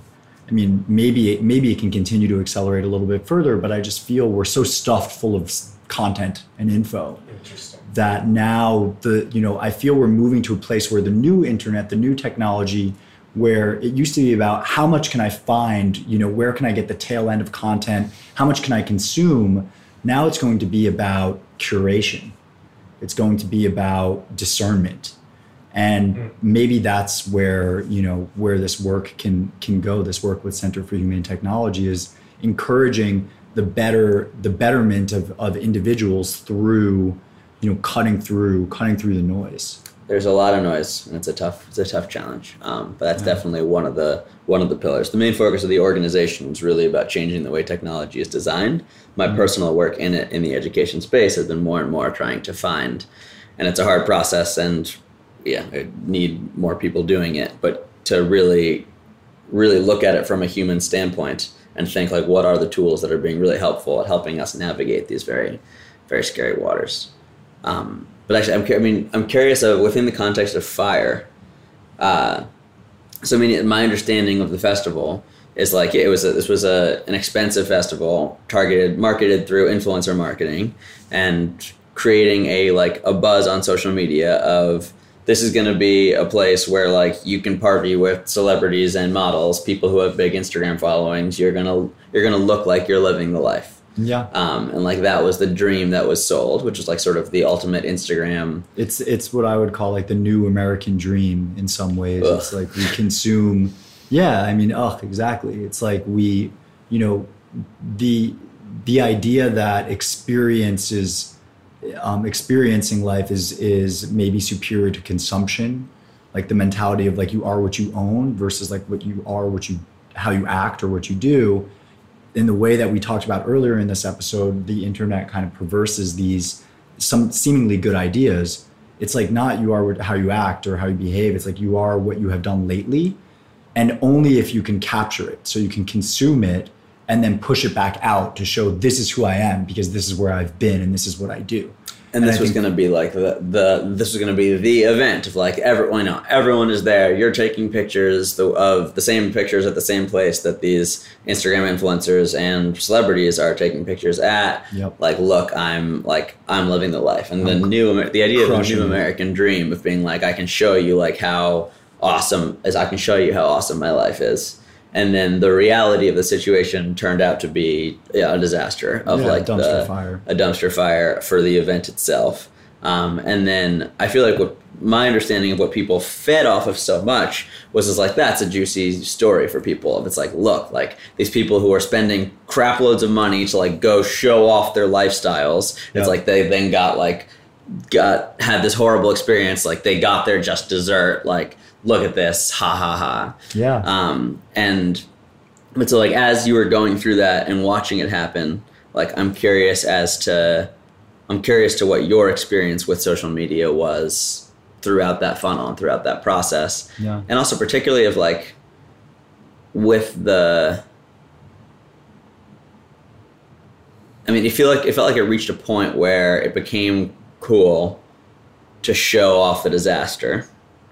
Right? Like that was a thing people started to share, where it was like, now I'm in the know, I'm in this thing that's starting to trend, and that is like and I can capitalize on that. Mm-hmm. It seemed like there also was there probably was, I would guess, I'm not totally spitballing, but I would guess that there's like some people who were like, I don't want to show that I'm associated with this thing at all, and like I'm just going to keep quiet and not share. There are going to be some people who are like, this is a disaster, I'm talking about this, and look, I'm in the know, I can show how it's a disaster. I'm curious about like how the your experience of the influencers who like brought people there, and how their tunes might have changed throughout, or if it feels like they've been doing different things, but it's probably a question for them. Well, there's a couple of things that I can point to. I mean, one thing, when something like fire happens, then there's a reaction to it. And I think one of the benefits of fire happening was prior to fire, there was no such thing. And I don't know if it's 100% causation or just correlation, but prior to fire, there was no sponsored post on Instagram. So all of those posts that, Emrata and Bella Hadid and these other women got paid massive amounts of money to do, and that promo video that they were paid to be in, were not posted as advertisements. They were posted as, this is us having a blast on the beach and you should come too because it's going to be so fun. Right. And like, since then, if you want to post about a product and you're getting paid, or an experience and you're getting paid, it says sponsored. So in the very least, people know that the incentives are not 100% aligned. It's not just you sharing your passion. I would probably guess that like 40% of people know what the sponsor to. Estimating. It's like a little sponsored word you're scrolling of like it doesn't go far. It doesn't go far enough. But also, even it's like. And Rushkoff did this generation and you're working with kids. Like it sounds like they don't even know they don't even have the term selling out. Like they don't know what's sponsored, what's not sponsored. Because it's like a part of the culture of you want to be an influencer, so people will pay you to do your thing. That's interesting. And so after fire, the interesting thing about fire too is like the way that it was. So this is I think it highlights the problem with social media, with Web 2. The problem is it incites us to action regardless of the intuition or the intention behind the action. And the actions that seem to gain the most traction are seemingly, and this is subjective, but the worst sides of ourselves. It's our anger. You see this on kind of like political Twitter and Facebook. Like, how dare you, post a pro-Trump post. I hate that man and I hate you. Click unfollow. We're not friends anymore. Anger, right? And jealousy and envy. So FOMO. So Instagram is the great comparison engine, right? If you feel less than, as you said earlier, then, you go on Instagram, you're going to feel worse because you're just not feeling whole in yourself, you're not feeling sound in who you are, and then you see other people doing great things, there's always going to be somebody on vacation these days, whose life looks incredible on Instagram. And then the irony of fire was it was built up on envy, and then it was brought down by Schadenfreude. Right, because that's another thing. People like Jackass was the beginning of It's like, ooh, this is the best way I can dive into it. Yeah. And with Derek here, I mean, one thing Derek and I talk about sometimes is how like maybe you would, depending on where someone's at and where they're listening from, how you might say one thing to one person, another to another. But like, what is the moment that most of us? When do we go on social media? Like, when am I literally pulling out my phone, opening that app, and moving my thumb up? Like, when am I going into that? Yeah. Maybe when I wake up in the morning, maybe when I go to bed. Like, I try not to do it at those times, but like, I'm bored or uncertain of what to do in the day. I'm feeling kind of just like, I don't know. Am I like, wow, like I'm going to go on social media right now because I'm looking for some inspiration, or like I'm going to go. And like for me, sometimes it's like, oh, I want to send that person a message. And then like I'll get lost. I got sucked into the thing. But I feel like it's very rarely that we're going in there in a listening mindset of like, I'm ready to receive something or ready to, it's just not very... Or we're responding to something because you said reaction. And if somebody does something to you and it elicits anger or revenge, then your response is reactionary. A response is very different. A response actually doesn't mean that anger or all those other things aren't there. But what it does do is take a step back from the entire situation, go within, take a moment to have a little bit of discernment around what is this, what is it really. When two people that really love each other, it's the same reason why they take if the argument gets heated, they take a walk around the block, independently of each other, figuratively or literally, so that they can re-enter the conversation with responses to each other versus it just being a combustible, reactionary, very volatile response that they're having with each other. And social media is a very reactionary place. Yeah, completely. To your point about why people go on and the reactionary element of that, we were talking about Nir Eyal who came on, and I don't agree with everything he said, but one thing that really resonated was these actions are all based on, or much of human action is about removing discomfort. And so it seems like the times that I go on social media is when I'm bored, when I'm anxious, when I'm seeking entertainment, seeking validation, and need to be entertained or just distracted. And I don't want to be alone with my thoughts, with myself, and maybe not even consciously. It's not like I'm like, oh, I don't really want to be alone with my thoughts right now. Let me take out my phone. It's just like I'm waiting in line, phone out, because God forbid I have to sit there for 10 minutes and do nothing. Because people have never done that before, and so the ego has a preconceived idea of if they had to do that. If your phone dies and you have no way to get to a charger, life may force you to go to that place, but actually, I would challenge anyone who would be afraid of going to that place not to do it because it's holy, and not because it promises that you'll levitate, you'll get rich, or you'll see a multitude of the heavenly hosts, but just to go through that door because it's what's never been done before. And so then notice what you notice when you've gone through that door. And what's interesting too is that you say you can speak about it. If you can speak about, I don't want to go through that door because it would be boring, or I don't, I don't. That seems uninteresting to me. It's interesting that Freud said the underlying emotion of boredom is rage. It's very interesting that somehow being distracted and having this thing available to us, if it's taken away, it's very interesting. I would say, especially for parents, what does it elicit in your children if whether they heed Max's invitation to put it down for a season or a moment or permanently if they so choose, what would it elicit if you were just in this generation to remove it consciously as a parent and say, we're just going to do a little exercise together, you, your father, me, and you, just as a family, just to see what it would, I mean, you will meet the Frankenstein's monster in your children. For a little while. And in ourselves as well. Yeah. I mean, I've been on these digital detoxes are getting, it is worth it. They're getting really popular now as a reaction. And people, people have real emotional responses when they realize that the first time you get your phone off of you for like a digital detox or a digital Sabbath or whatever you want to call it, and you unconsciously reach your hand in your pocket to pick up your phone and it's not there. It's like wow. It's like seeing it's like being naked, Yeah. One story I want to tell, that Adam, who's my roommate who just walked in, kind of busted me on. We went to get barbecue. We rode our bikes. There was no lock for his bike. He was like, "Oh, I'm gonna wait with the bikes. Like, will you order?" And I said, "Sure." It was a long line, so I waited for like 10-15 minutes. Came out, and he asked me, he goes, "How was the line?" And I was like, "It was fine." Like, I went on my phone. Like, I don't know. It was a line. It was like, it wasn't really anything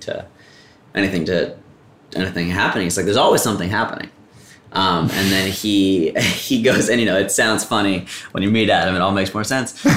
He was like, he's told me a story about this woman who walked by and had this t-shirt on, said, "How did you get to Carnegie Hall?" And on the back said, "Practice, practice, practice." And he liked that. And this other girl was taking a picture, and like, he was wondering why she's so into this picture. He didn't see a bit. It was just like, he had two stories. Like, he left those 15 minutes with two stories that were interesting, and he was a more interesting person because he wasn't on his phone.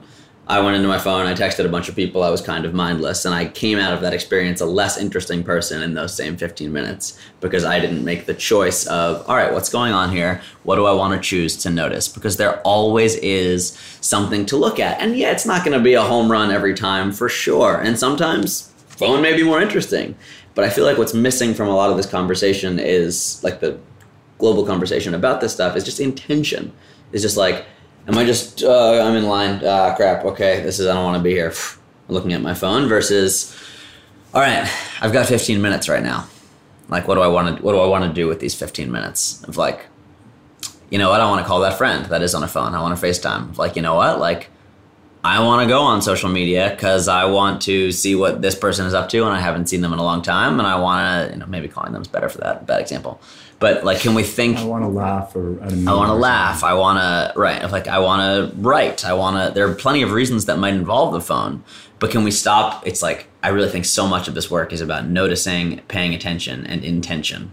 Yes. And can we think about, what do I want to do at this time? Because it has never been easier to run from ourselves in a moment of boredom or a moment of anxiety or a moment of discomfort, and it's not conscious. One of the Facebook, like, early Facebook employees talked about how one of the reasons that infinite scroll works was because of a hardware innovation, which was the switch from a mouse where you had to click the down, down, down to the trackpad little scrolly guy, or this little, and I'm moving my fingers very small amount of the thing on the computer where you just slide your fingers to scroll down. Yeah, the touchpad. Because the touchpad, our fingers move so little on that as we scroll that we almost don't register that it's happening. Yeah. So we'll just go and go and go and go and go. Like, and it almost feels good too. It's like a cat kind of like doing its paws on it. And as we feed our brains to sort of more and more and more and more. If we had to just keep on clicking and actively clicking and clicking, we probably would turn it off a little bit faster. But yeah, intention. And I forget who said this, but it is necessarily true. It is nonetheless true. It takes 21 days to create a new habit. And in that thing of encouraging people to slow down, it's a great teacher. Look her up. Her name is Mary Menon Morrissey. She's been an interfaith and transformational teacher for a long time. And yeah, I remember watching her on a podcast once, or listening to her on a podcast once, or it might have been a YouTube video, but she nevertheless said, if you were to slow down enough to treat every day as a life in miniature, that today will have a beginning, a middle, and an end.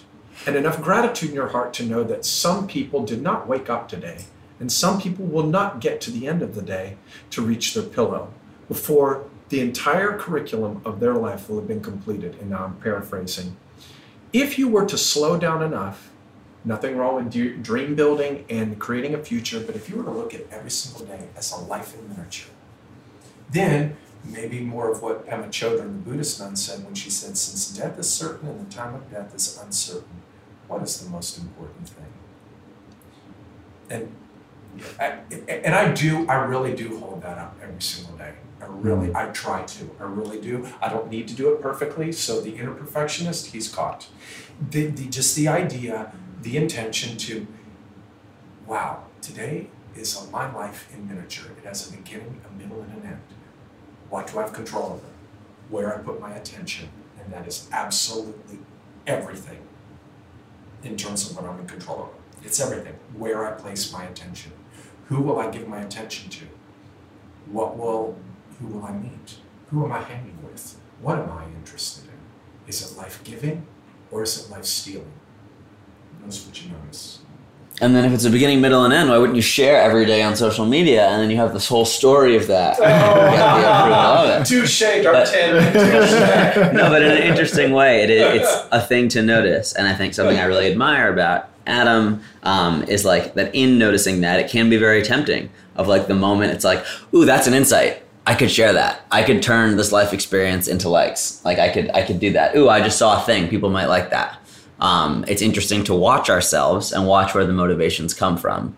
And nothing wrong with sharing those things out, but just interesting to notice how addictive the nature can be if we are consistently, we end up starting to look for the thing so we can post it as opposed to having an experience. And then where are we coming from? Where are we coming from? Where are we coming from? What's the motivation? What's the motivation? What's the motivation?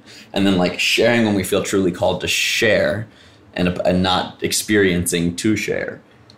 It's really, I think, a nuanced line because it is like because why not? What, you're having a beginning, middle of an end. You're learning things. Why don't you want to share what you're learning with everybody? Don't be selfish. Don't keep it in.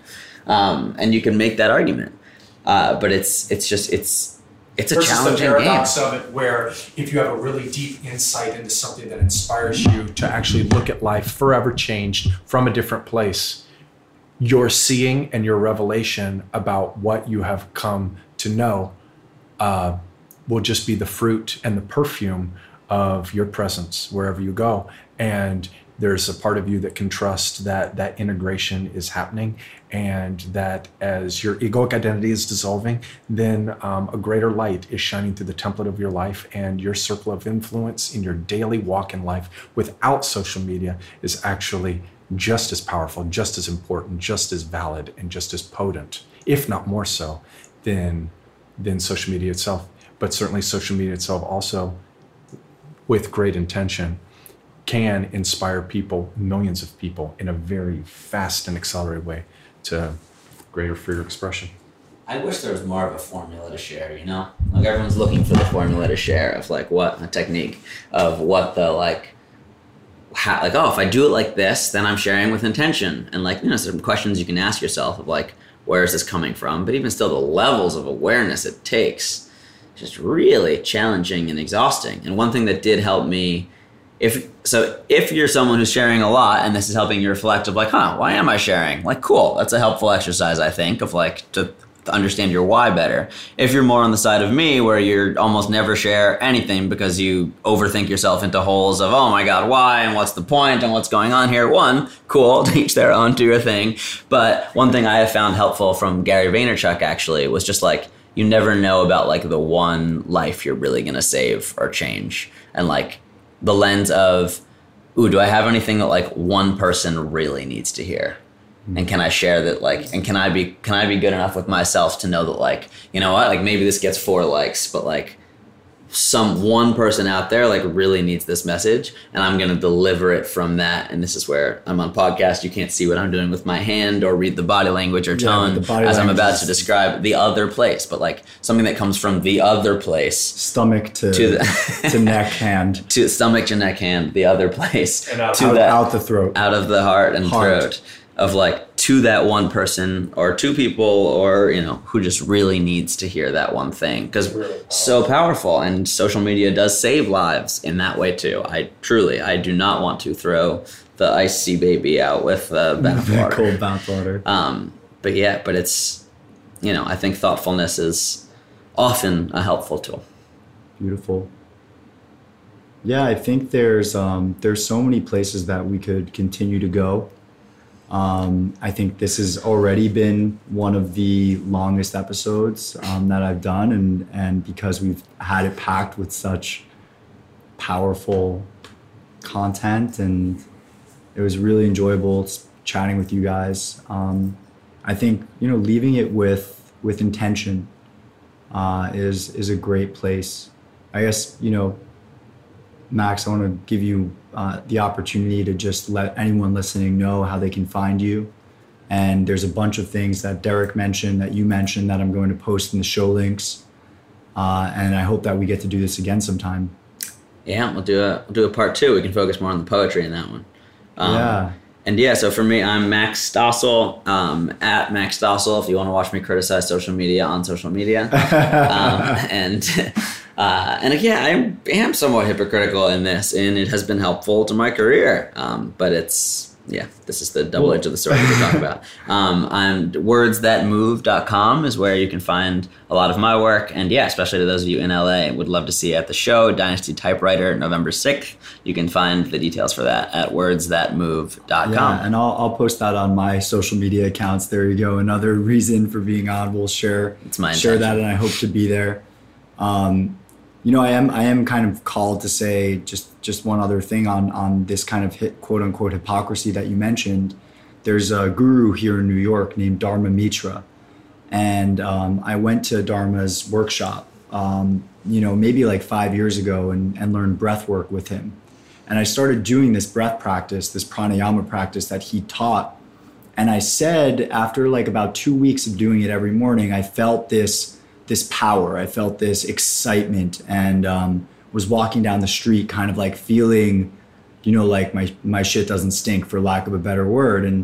And I asked him, I went to him, I was disturbed by the sense of ego that it was driving in me. And I was like, hey, Dharma, I'm doing this breath work and it's powerful stuff. Like, I can feel the newfound power that this is offering me and the new energy, and it worries me.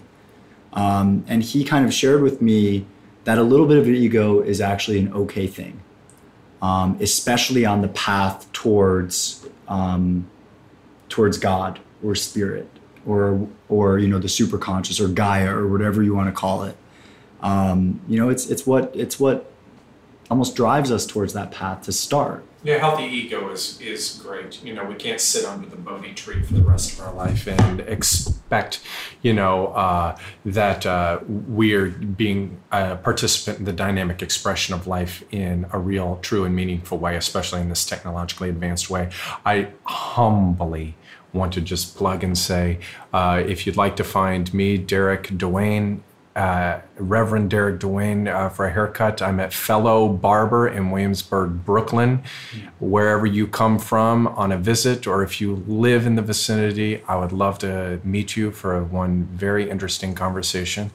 It's and haircut. Absolutely been such a beautiful part of my life. I'm so grateful to have met Derek. at Fellow Barber, totally by chance. I just went in for a haircut and then was just in awe of his wisdom, and the story I like to tell is that Derek has like 3 graduate degrees, one in like divinity, one in theater, and one in cosmetology, and he cuts hair. He's on his way to becoming a preacher, but as a gay man, Derek decided to go a different route, and the reason he cuts hair is to be able to deliver his one-on-one sermons to people, and not just deliver sermons, but engage people and share the beauty and light in that incredibly intimate way, and he does that, and it is awesome. I highly recommend Fellow Barber on North 8th in Williamsburg, Derek Hake. And I think you all just got a taste of that in here. I mean, adding a ton to the conversation, and it was like a really pleasant surprise. And I need to get better mics, but it was the first time that we had 3 people on the show, and I hope you all enjoyed it. And even if it resonated with one person, or even if it didn't, because it resonated with me, and I'm appreciative of that, then it will have been worth it. So thank you both for joining me here. This has been super fun. Thank you, Mark. Great to meet you. Thank you both, and thank you. Yes.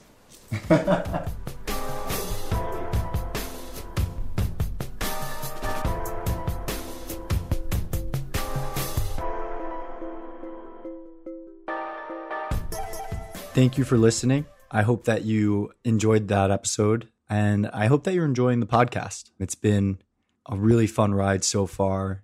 I just get so excited every time I meet some of these incredible people, and just love sharing their stories and ideas with you all.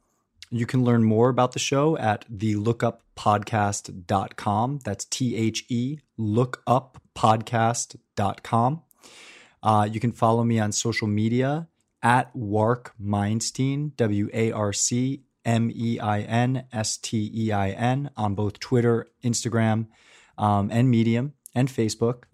We have a Facebook page for the show as well, The Lookup Podcast, on Facebook. So check us out. You can also subscribe to our mailing list on the website for more future updates. If there's anything from the show that you want to catch, I've posted that in the show links for you to check out. And if there's any way that I can improve, please let me know. Feel free to reach out. If you have any guest recommendations, please let me know. Other than a couple of individuals who are helping me out in the background, this is a passion project, and I'm always open to feedback and any kind of support. I want to thank Sam Palumbo and Patch Kid Music for the sound editing and the intro and outro song that he created. And I want to thank Hello There Collective for their support on my social media. You can check them out at hellotherecollective.com. All right, that's enough for me. I'm sure you're ready to go on to your next activity. Thank you for listening. And please come back again next week for another episode of the Lookup Podcast.